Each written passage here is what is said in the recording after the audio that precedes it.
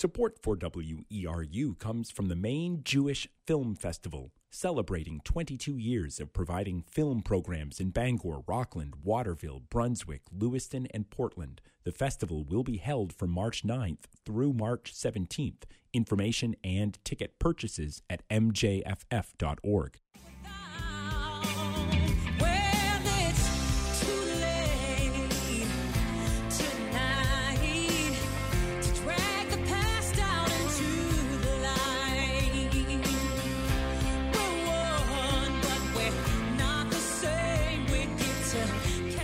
The queen of hip-hop soul, Mary J. Blige, just wailing on one of U2's most iconic tracks. And with Bono and the crew doing backup, now that's a cover.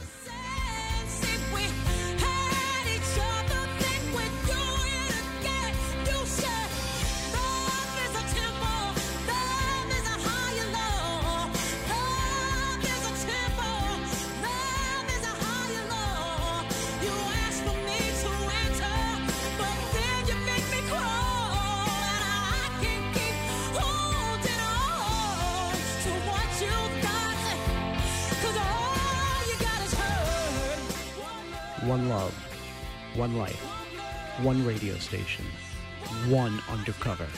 Fridays, 2 to 4 p.m. on WERU-FM, 89.9 in Blue Hill. One love. WERU is made possible by the generous support of our listeners. Thank you. The time is 10 o'clock, and you are tuned to WERU-FM, 89.9 Blue Hill, 99.9 Bangor, and streaming online at WERU.org. Democracy Forum with your host, Ann Luther, is up next.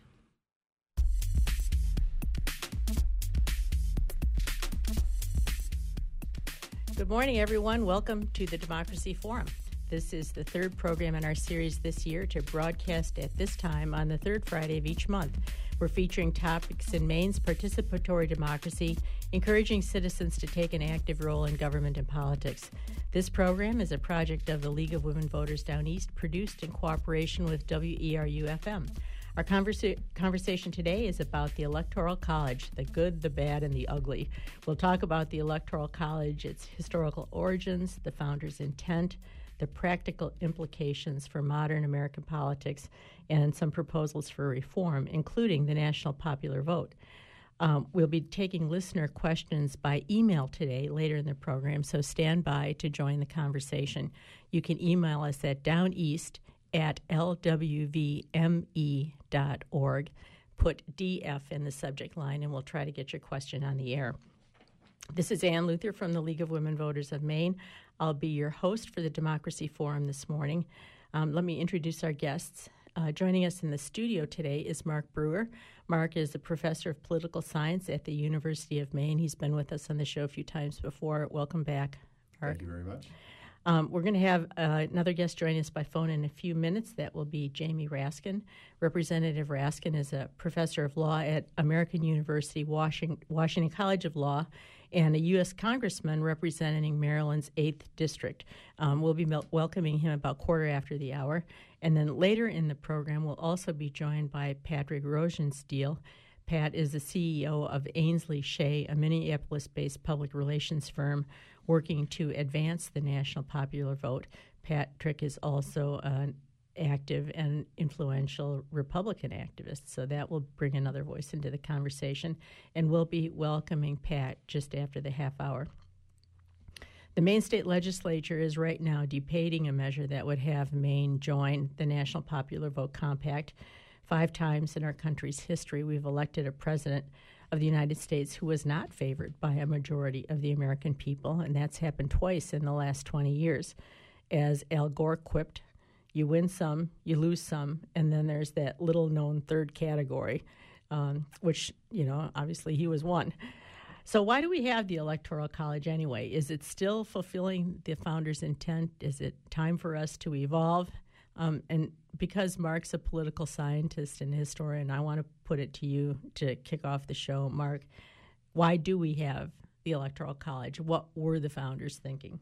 Well, it's an interesting question, and it's one that is actually not as easy to answer as you might think. It's also one that is relatively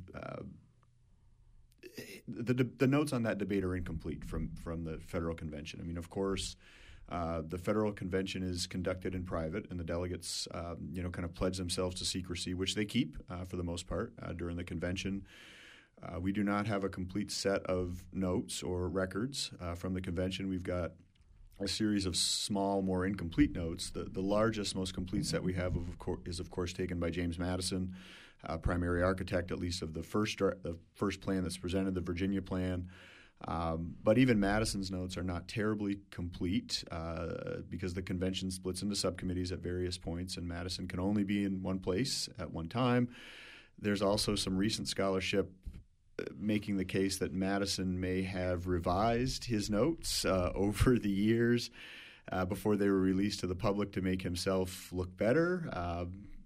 That all aside, that would be human nature. That would be human nature for sure, which Madison was a very astute student of, so that wouldn't be terribly surprising. But if you look at Madison's notes, you will see a fair amount of debate surrounding not only what the chief executive should look like, but also how to select that person, or at various points in the convention, persons, because it's not always clear that it's going to be one.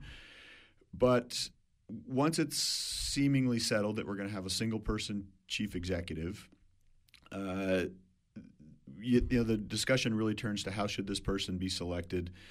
And early on in the convention, certainly James Wilson, who you could make the argument is the second most influential person in the design of the Constitution besides Madison, makes the case very explicitly and pretty passionately for a direct popular vote of the president. That was discussed. Oh, it was absolutely discussed, and Wilson clearly preferred that. And Madison's on the record saying that in principle, right, and in an ideal world, that he thinks that would be the way to go as well. However, Madison points out that method of selection would be very difficult to get through the convention, in particular among southern state delegations. And so then the mood kind of turns towards Congress, the legislature, selecting the chief executive. And it's actually voted on a number of times early in the convention. It seems to have approval. But as the convention drags on, as we get closer towards completion into July, late July, those opponents of congressional election start to become more influential. And the argument there is that having a congressional election of the president will make the executive too beholden to the legislature, and it jeopardizes the separated institutions, the sharing powers that Locke and Montesquieu think are so important. And so the tide starts to turn. We're going to go away from that. And so Wilson and a few others bring back up the possibility, well, what about, direct popular election? And at that point, there's a number of arguments lodged against it, right? One of the arguments lodged against it is, well, we can't have that because what we'll end up with is voters who don't know enough about kind of national level figures voting for kind of the influential people, their favorite son candidates from their own state. And so therefore they won't be voting for people who are appropriate for the office. So that's one argument. A second argument that's posed against direct popular election is the idea that doing so really kind of takes away any role for the states in this process. And let's remember, we're coming from a system under the Articles of Confederation where the states are dominant. You have to get whatever you come out with approved somehow. Theoretically, it should go before the Continental Congress. Of course, the founders come up with their own approval mechanism, but they know they have to get it approved. And taking away any kind of state role raises practical concerns of approval, and it also raises, at least for some of the founders, some principal concerns, right? But then there's also, the elephant in the room at the entire convention is always the question of slavery, right? And how is that? It's well known among the delegates that question really can't come onto the table because doing so blows the convention up. But that doesn't mean that it's absent from debates. It really is involved in most, if not all, of the debates in some subtle, in some cases not so subtle ways. Well, and I wanted to ask you about that because we shared this article in advance of the show today. Akil Reed Amar, who's a very influential constitutional scholar at Yale, was interviewed in Vox after the 2016 election, and he proposed that the rationale for the Electoral College, or at least its most enduring effect, has been grounded in slavery.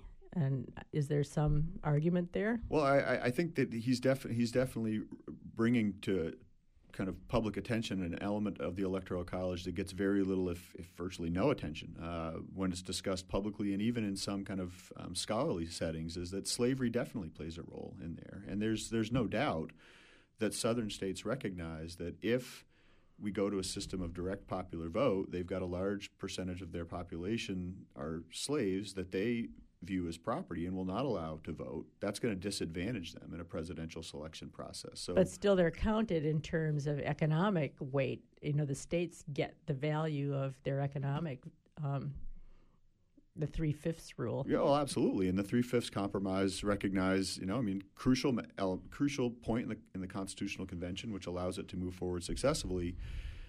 Southern states get the benefit of slaves counting as 3/5 of a person when seats in the United States House of Representatives are allocated. And obviously the number of seats you get in the House plays into your Electoral College votes. So, yes, there's no doubt that slavery comes into play in the design of the Electoral College. I don't know that I'd be willing to go as far as to say that it's the primary motivating factor for the convention. I think that's maybe a bridge too far based on the evidence we have, but at the same time, is it part of what's going on here? A big part? Yeah. Absolutely. And, Wilson's view that a direct popular vote for president would be the way to go, and of course, that view of popular democracy was not embraced by the founders in a couple of ways, but in some of those ways, like popular election of U.S. senators, for example, we have sort of evolved towards a more democratic system of conducting elections. Is the Electoral College a way in which we should now similarly perhaps evolve? I think that's a very important question, and certainly there's a wide variety of thoughts on that issue. I think that a direct national popular vote for president would certainly be more democratic than the Electoral College. There's no doubt about that. That being said, for me personally, I do see some value in the element of federalism that is in play in the Electoral College and wanting to preserve some role for states. But the question then you have to ask yourself is, does that trump democracy, one person, one vote? And I that's a very important question, and I think different people will answer it differently. But it clearly the Electoral College as it currently stands is not entirely a democratic mechanism. What are some of the, I know we're going to talk quite a bit about the national popular vote on the show today, and I think both of our other guests are going to be kind of focusing on that as a potential solution. But before they come on, what are some of the other reform ideas that are being considered or talked about? Well, certainly. I mean, one idea that's talked about has its origins, at least in part, in the state of Maine, right? I mean, Maine and Nebraska are the two states that do things differently in terms of how they assign their Electoral College votes, and states are free to assign those votes however they wish, right? I mean, that is not a common misconception is, this is laid out in the Constitution. The federal Constitution is not. States are free to assign those electors and choose those electors however they see fit.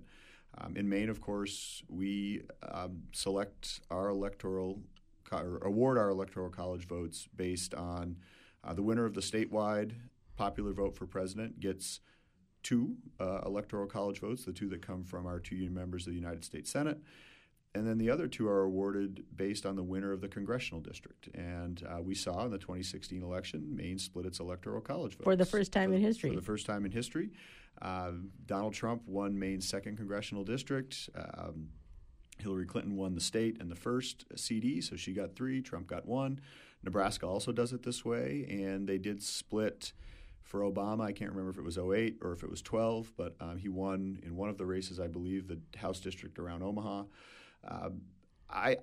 That's something that's on the table. It's something I think is worth considering. Now, but wouldn't that require sort of concerted action? Like, no state wants to be the first to go. California wouldn't go before Texas. Texas wouldn't go before California. I mean, don't we almost need a compact even to do that? So we all go at once? Well, you don't need a compact in the same way that you would need the interstate vote compact. I mean, a compact would make it easier to accomplish, but you don't need one. That being said, I think you're right. States are going to be reluctant to be the first one to jump. I mean, the two states that have jumped so far are both small states, and I mean, they're not irrelevant, but they're not terribly significant either. I mean, it's a difference between Maine and Florida making such a jump, obviously. Yeah. But if your interest is, if at least part of your interest is convincing people that their vote matters, right, and so to help increase participation, which is a laudable goal, I think this might actually do more than the interstate vote compact would do, because here people generally tend to group themselves with like-minded people politically. So I think if I live in a conservative district in a state that's Democratic, I don't participate. This system I might.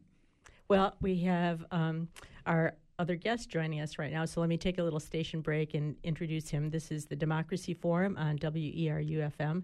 My name is Ann Luther from the League of Women Voters of Maine, and our topic today is the Electoral College, the good, the bad, and the ugly. In the studio with me this morning is Mark Brewer, professor of political science at the University of Maine, and joining us right now by phone is Jamie Raskin. He's a professor of law at American University Washington College of Law and a U.S. congressman representing Maryland's 8th District, taking a few minutes out of his busy schedule today to join us.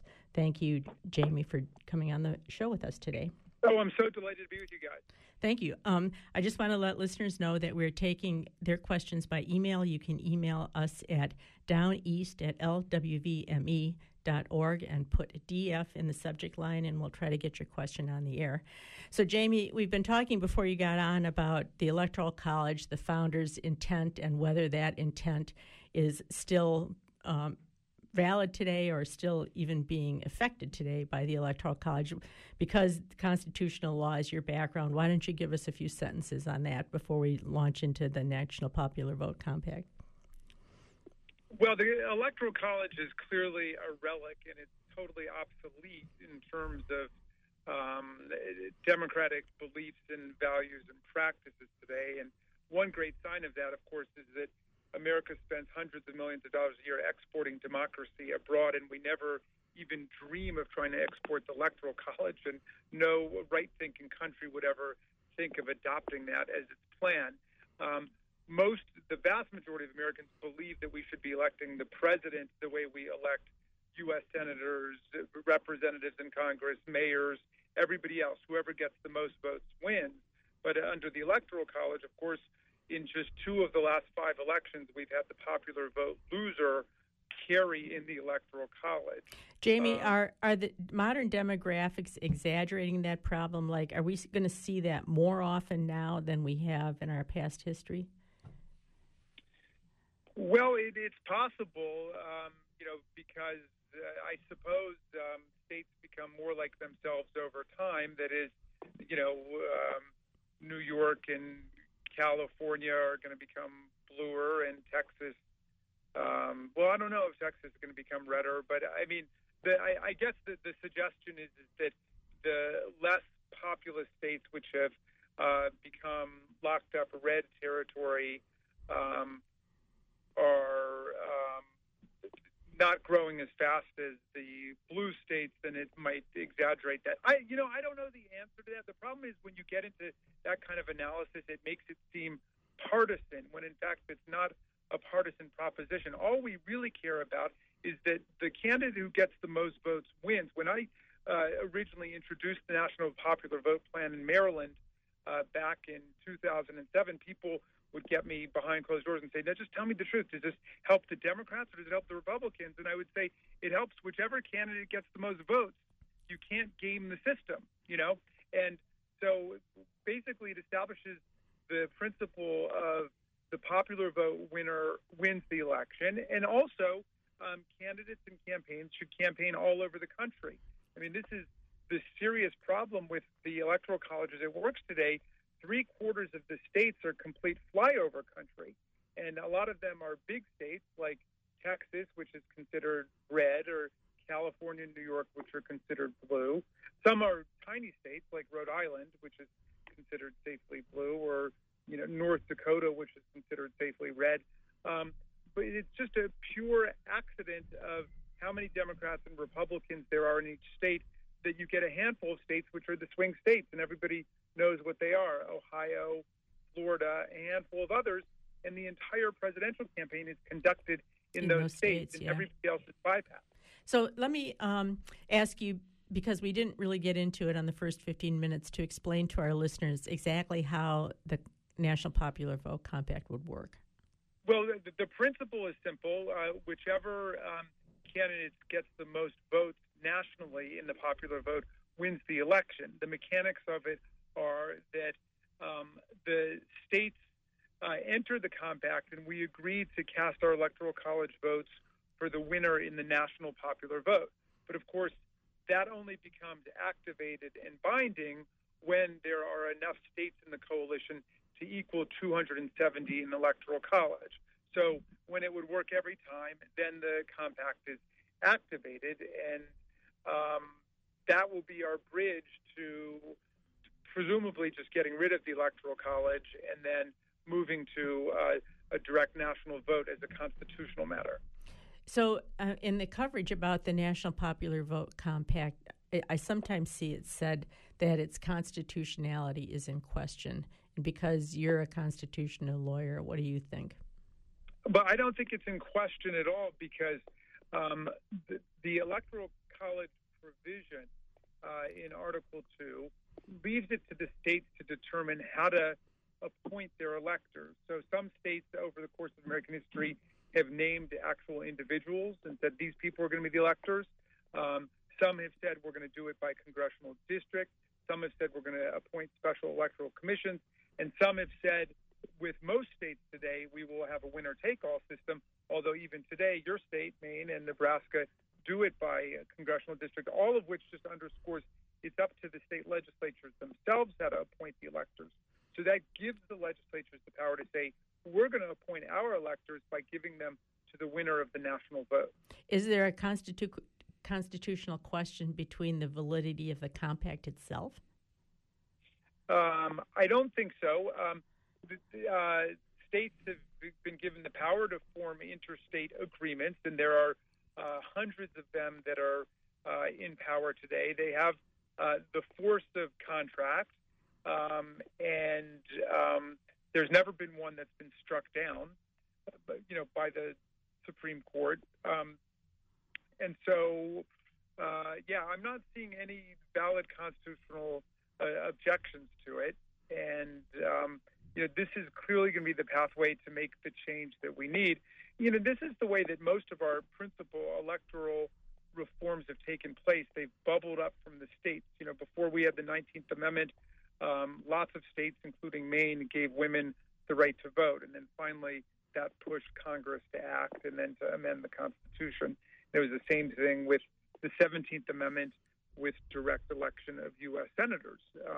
Used to be the state legislatures appointed senators, and the states said, no, this isn't a good way of doing it. We're going to go ahead and appoint the people who are elected popularly in our states, and then that ended up resulting in the 17th Amendment in 1913. So the states have generally been the germinators of this kind of fundamental political change, and the states are doing it again, and we're making great momentum in terms of moving towards the national vote this way. It sounds as though you really prefer and see the end state goal as a constitutional amendment. Is that fair to say? I think eventually it's going to be the cleanest way to do it. But, what this allows us to do is to have the states form the compact. And if people decide for some reason, no, it's really better to have the fragmented electoral college system from before, then we would simply be able to, through the procedures of the compact, undo the compact and go back. But I do think it is a bridge to getting to a constitutional amendment that would eventually just abolish the electoral college. Jamie, are you up to the minute on how many states have joined the compact already? Well, it's changing so quickly, and unfortunately, I don't have that information right in front of me. I know, I think we're at a dozen, including the District of Columbia, and that includes some very big states like California and New York, and some medium-sized states like my state, Maryland or Hawaii, and then some of the tinier ones like Rhode Island. But I know that there are a lot this week that are acting, and I know that national popular vote legislation is sitting on the desks of a number of governors. And before you came on, Mark and I were talking about some of the other reforms that are on the table. And I think James Foley is a scholar of electoral methods, and he did an article that actually favored converting to a ranked choice voting system and a proportional system of electors. We've also been talking about having all the states move in the direction that Maine and Nebraska are in, with some divisions by congressional district or partial allocations of electors. What do you think about some of those other ideas? I don't like that, and I tell you why. Basically, you're going to gerrymander presidential elections the way you gerrymander congressional elections. So, if the vast majority of House districts are gerrymandered for Republicans or Democrats, those districts won't be in play, and then you'll have maybe 30 or 40 districts in play, and those will be contested. But in any event, it doesn't vindicate the principle of popular election, because you could still have people getting elected president who've lost by 1 million or 2 million votes in the event that they're able to achieve a majority of the gerrymandered House districts. So look, we don't have to be too clever about this. We know how to have a popular election for president. Most of the countries in the world that elect presidents do it like that, and that's how we elect governors. I mean, in Maine, you don't elect governor by, county by, getting one vote per county. Although I do have a friend who grew up in Maine who sang me the song about all the different counties of Maine, which I always liked that song. But there's no reason to do it like that. Why not, respect the principle of one person, one vote? Mark, do you have a question you'd like to put to Jamie? I do, and it taps into his constitutional law expertise, which I certainly do not have, as I'm more of a parties and elections specialist. But I did, a few years back, read some of the Supreme Court cases involving interstate agreements or compacts, and the court, as you pointed out, has always allowed those compacts to stand as legal. But in some of those decisions, they have put the qualifier on there that said that if a compact were entered into that served to advantage those states that entered the compact over those who did not enter, or advantage the states who entered the compact at the expense of the federal government, that arrangement would likely be in violation of the Constitution. I was wondering if you had any thoughts on that.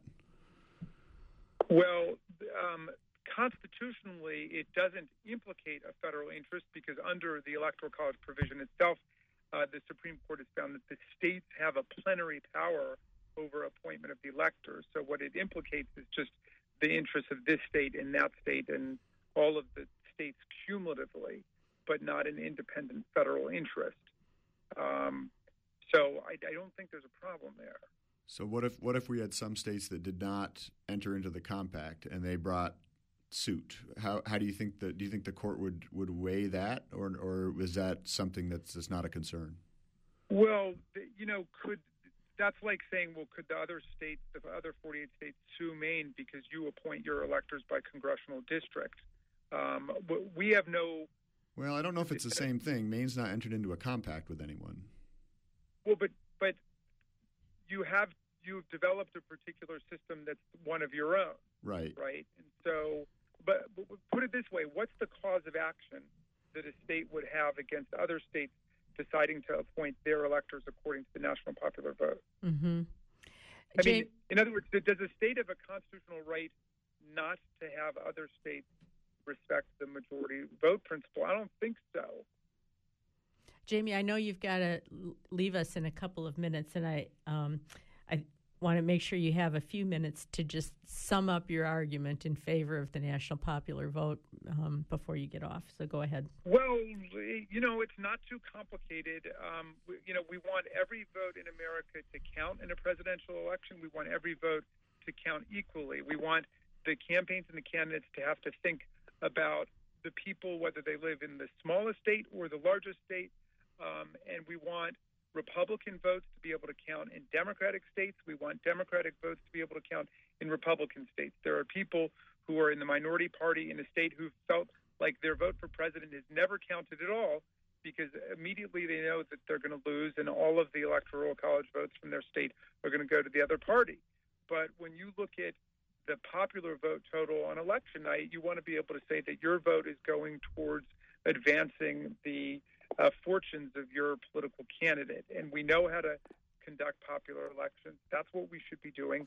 The national popular vote allows us to accomplish that, and it's through the time-honored method of the states getting together to change a system that is a hangover from the anti-democratic days of the beginning of the Republic and making the country into a more perfect union and more democratic.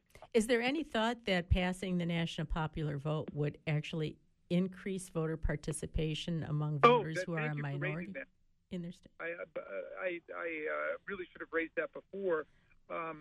Absolutely. If you compare voter turnout in the swing states like Ohio and Florida, where all of the attention is, to voter turnout in safe states, the voter turnout in swing states averages 10 points higher than it is in the states where the electoral conclusion is a foregone judgment because everybody knows where it's going to happen. I mean, why do voters turn out? They turn out because there's a competitive election, because there are parties and campaigns on the ground knocking on doors and urging people to go out and vote, and there's commercials and so on. But what we get is this total carpet bombing of people in a handful of states with commercials and TV ads and candidate visits, but then most of the country, it's just completely silent. And there's nothing going on because everybody knows exactly what's going to happen in, Hawaii, it's going to be Democratic. In Alaska, it's going to be Republican. In Alabama, it's going to be Republican. In New York and New Jersey, it's going to be Democratic, and so on. Jamie, thank you. Go ahead. Basically, we're going to give ourselves the first national election in the history of the United States. That is going to be a very exciting moment. Jamie, thank you so much for joining us. I know you've got to get off at this point, but we really appreciate your carving out 15 minutes to join the conversation today. Thank you so much.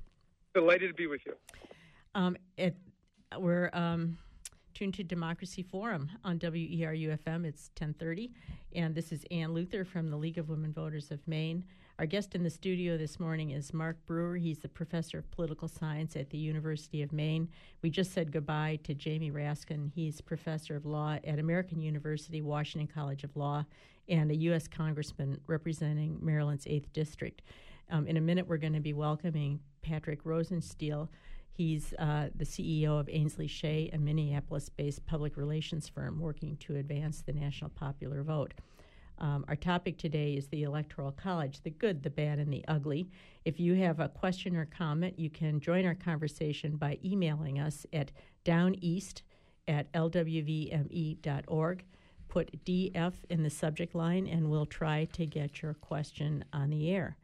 I understand that Patrick is on the line now. Patrick, welcome. Oh, thanks, Ann. Grateful to be here. So glad to have you join us. We saw your piece in the Maine Wire the other day explaining why Maine Republicans should love the National Popular Vote Compact. Why don't you summarize that for listeners? Well, look, I mean, I may be a little biased. I'm, a conservative Republican trapped behind the blue wall in Minnesota. And, we're the only state that voted for Walter Mondale for president. So my entire adult lifetime, I've cast ballots in every presidential election for every Republican candidate.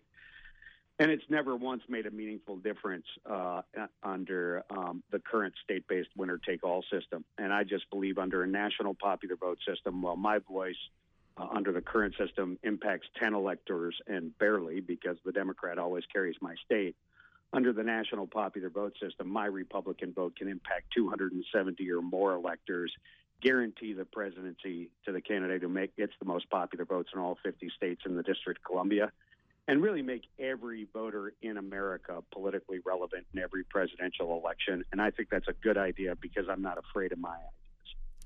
Well, and how has that played out for Maine? Because we do split our electors, and we did give one to President Trump in the 2016 election.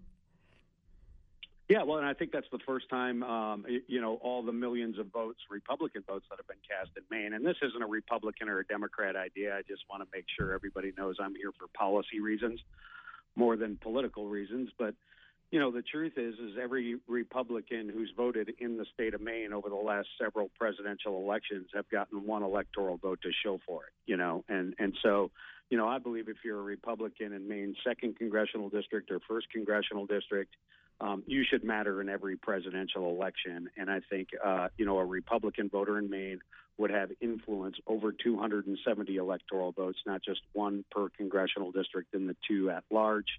I think that's true for a Democrat, too. And I think it'll end false crises around the American presidency. I think it'll end a system where, Republican and Democratic candidates for president get transactional with battleground state voters. That leads to, distorted public policy. And, frankly, as a conservative Republican, and I feel like a liberal Democrat in Oklahoma probably feels the same way that I do, I can't think of a single redeeming quality of the current system. And I think it's time for reform and the National Popular Vote Interstate Compact to guarantee the presidency to the candidate who wins the most popular votes in all 50 states in the District of Columbia is the appropriate reform because every voter should feel valued in presidential elections, no matter what state they live in. Contrast that, if you would, Pat, with other reform ideas that are on the table. We were talking in some earlier in the conversation about whether all the states should adopt a method like Maine's and Nebraska's, or whether all the states should choose their presidential electors by ranked choice voting with proportional representation. Are those also viable ideas, or why is the NPV No, I don't better? think they deliver on the promise, right, of making every voter in every state politically relevant in every presidential election. I mean, just look at a congressional district system, right? You guys know that system better than anybody in the country. Maine's 2nd congressional district, it was a battleground congressional district in 2016. The 1st congressional district was completely ignored by the national campaigns, right? So, what I think a congressional district system does, if you could wave a magic wand and every state adopted it, right, because it's up to every state to determine what they're going to do with their electors. That's a constitutional principle under Article 2, Section 1. You go from 12 battleground states under the current state-based system, to maybe 60 competitive congressional districts. In my home state, it would be the first. And then what the Rochester Mayo Clinic wants, the Rochester Mayo Clinic's going to get from the American president because it happens to be a competitive battleground congressional district. So I think a congressional district system takes a bad system and makes it worse. Only national popular vote, and in this case, the Interstate Compact, which I support, only national popular vote makes every voter in every state politically valuable in every presidential election, and it's the only reform that delivers on that promise. Now, how do you respond to voters in, let's say, more rural parts of the country who feel that they're losing an entitlement?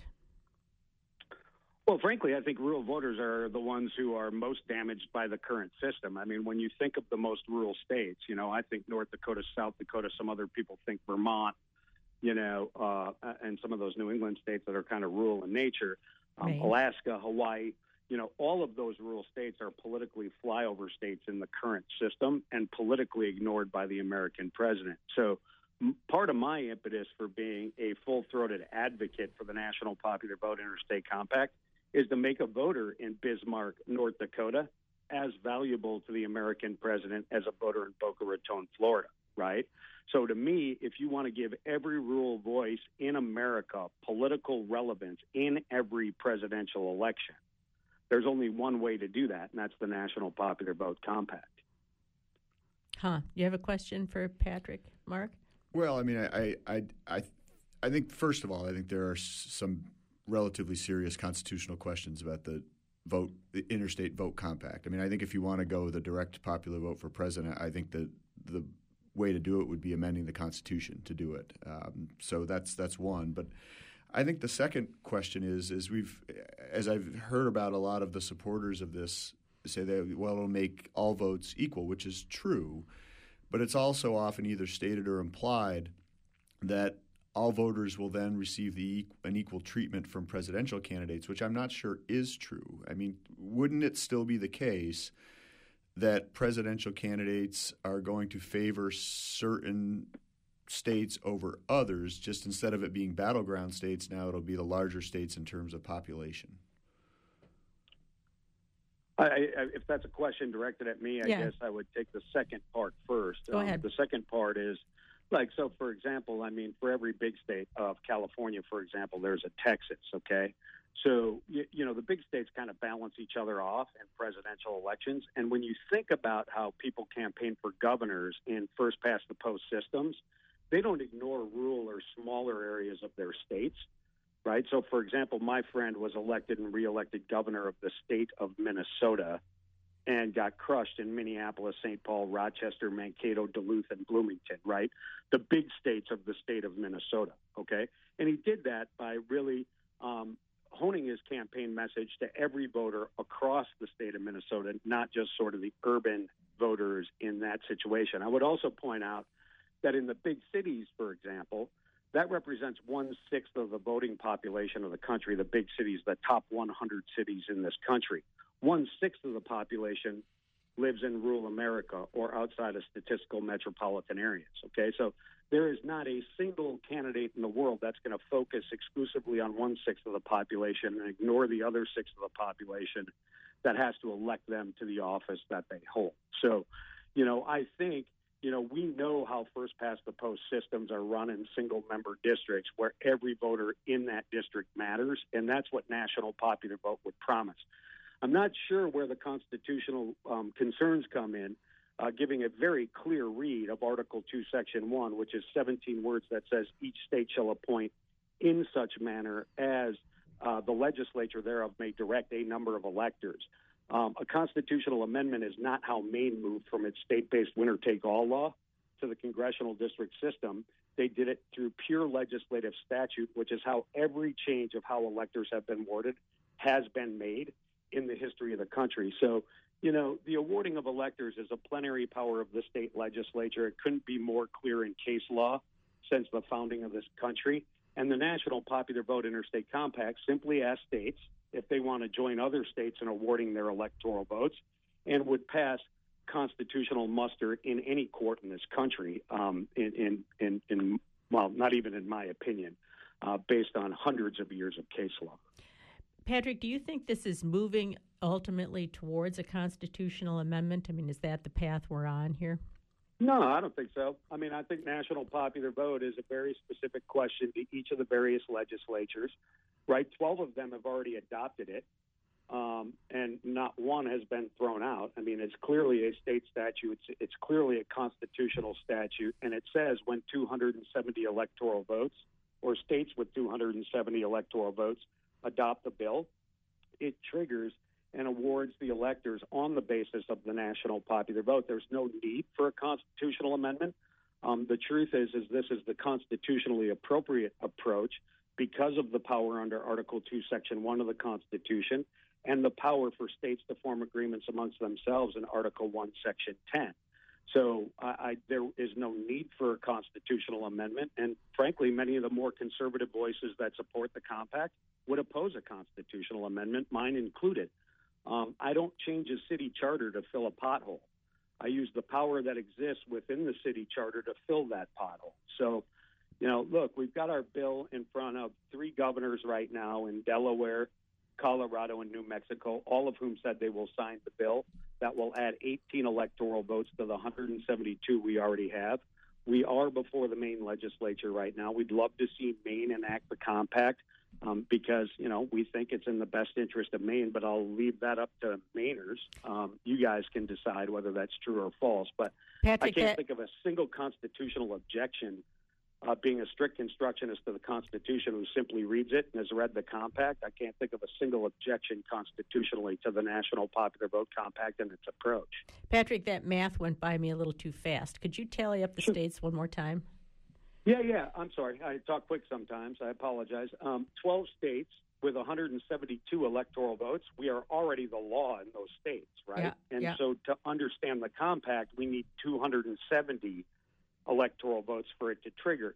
We also have our bill right now. We just went through the Delaware House yesterday. So our bill is on the desk of 3 governors, 9 electoral votes in Colorado, 5 electoral votes in New Mexico, and 3 electoral votes in Delaware, right? So we're in front of, I guess that's 17. That's 17 more electoral votes, to add to our 172 because the governors have made it clear that they will sign it. So that brings us to 189 electoral votes, and then Maine would we're be well 4 within striking distance. Yep. So, do you think that it's going to get harder to pass as we get closer to the 270? Well, we started in 2006. Oh, it's been a while. And I have been in 35 legislative chambers at least. I stopped counting. So, the truth is I don't think this has ever been easy, nor should it be easy, right? The burden of proof is on the proponents of change. I can't think of a single redeeming quality of the current system. I don't think it gets any more or less difficult. And the only thing I can promise you is that I'm going to have my shoulder to the wheel until it's done, because I can't think of a more important systemic reform in American politics than moving to a national popular vote for president, because the current state-based system leads to bad public policy and transactional policy with battleground state voters, and it also leads to false crises around the American presidency. And I think we need a system where the candidate with the most votes is elected president of the United States, so that every voter feels valued in the outcome, so that we quit having this discussion about whether American presidents are legitimate or illegitimate. I believe the current president won legitimately under the current system as it's defined today, right? And I believe that the current president may have won under a national popular vote election. He ran a completely different campaign focusing on the battleground states. But I'd just as soon have that kind of election so that we can get moving forward as a country, solving some of the very difficult problems we face. And when you have a systemic problem, I focus on systemic reform, and I'll be here till it's done. That's an interesting point that you made there at the end. And before I come back to that, I just want to do a quick station break. You're tuned to the Democracy Forum on WERU. This is Ann Luther from the League of Women Voters of Maine. Our guests this morning are Mark Brewer, professor of political science at the University of Maine, and Patrick Rosenstiel, CEO of Ainsley Shea, a Minneapolis-based public relations firm working to advance the national popular vote. He's also a Republican activist. And we're taking your questions or comments by email today. If you want to put your question on the air, you can still email us at downeast@lwvme.org. Put DF in the subject line, and we'll try to get your question on the air. I know you've only got a few more minutes, Patrick, so I just wanted to cycle back around on the point you made the last time, because sometimes when reforms like this are talked about, it's talked about in reaction to the thing that just happened under a completely different set of rules. And your point there was that if Donald Trump had been running under the National Popular Vote Compact, we can't say for sure he would have lost, because he lost the popular vote under another set of rules, right? And I see Mark acknowledging that too. Oh, go ahead. I'm sorry. Well, let Mark. Mark's been. No, I just think it's an incredibly important point that has to be made here. Is that we candidates run their campaigns under the rules that are in place, and you can't assume that they would run the same campaign under a different set of rules. In fact, it would be silly for them to do so. So certainly, both President Trump and Secretary Clinton would have almost certainly run very different campaigns under a national popular vote. Go ahead, Patrick. Yeah, no, agreed. I mean, under the current system, both campaigns spent 96% of their political resources in the general election, meaning their time and money in just 12 battleground states. I mean, in NASCAR, you don't drive to win every race, right? You drive to the points to secure the cup at the end. So when you do systemic reform, you change the incentives to campaign. And national popular vote, when it amplifies the voice, I think, of every voter in every flyover state, I think it's undoubtedly going to deliver on that promise, that it amplifies vis-a-vis the current system. And I concede the point. I don't know what equally means, but certainly it will amplify the voice of every flyover voter. That's going to change the incentive to campaign, and it'll change the outcome of every campaign. Now, you know, whether Donald Trump would have won a national popular vote election or Hillary Clinton is anybody's guess. But certainly we don't know what that result would have been unless we ran under that system. I was spending a few minutes with a young voter, very young voter, who just came to Maine from Utah, where he was a Democratic voter in a totally Republican state and felt that his vote was a total throwaway in the presidential election. And probably there are Republican voters in Maine who may be feeling that way too. Yeah, well, I even think Republican voters in Utah feel that way, right? Because how much you win or lose Utah by as a Republican, doesn't matter under the current system. If you understand a national popular vote for president, when the result, the 270 electoral votes are guaranteed to the candidate who wins the national popular vote, how much you win or lose every state now becomes politically relevant. So in Utah, where they have shrinking participation rates, that's because Republicans even understand before we select a nominee that the Republican's going to win the state of Utah. And so you see depressed participation on both sides of the political aisle. So, again, it's about amplifying every individual's voice by giving them a say over where 270 electoral votes are going to go.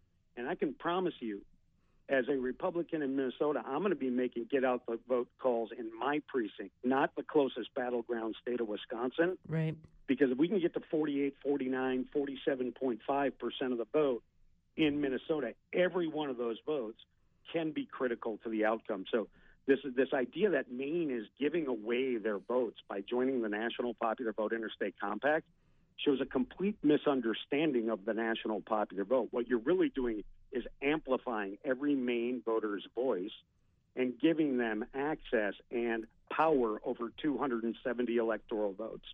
So, don't let fear get in the way of what is true. You know what I mean? Yeah.